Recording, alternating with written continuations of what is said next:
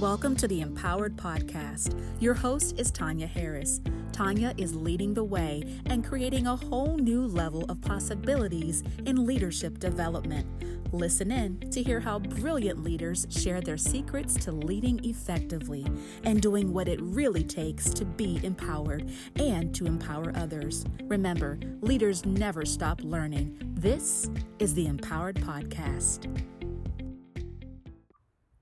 Hi, Tanya Harris here, and welcome to your Monday Minute with Empowered.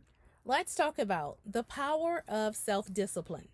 Self-discipline can easily be defined as the control of your words, your emotions, and even your reactions and those decisions that you're making. Self-discipline is the inner strength that's needed to achieve anything of value, and it helps you to live by and to avoid abandoning your commitments.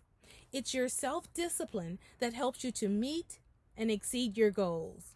Self-discipline also sharpens your leadership skills, and it creates well-rounded leaders.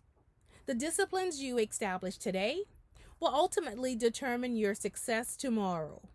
Great leaders have great self-discipline.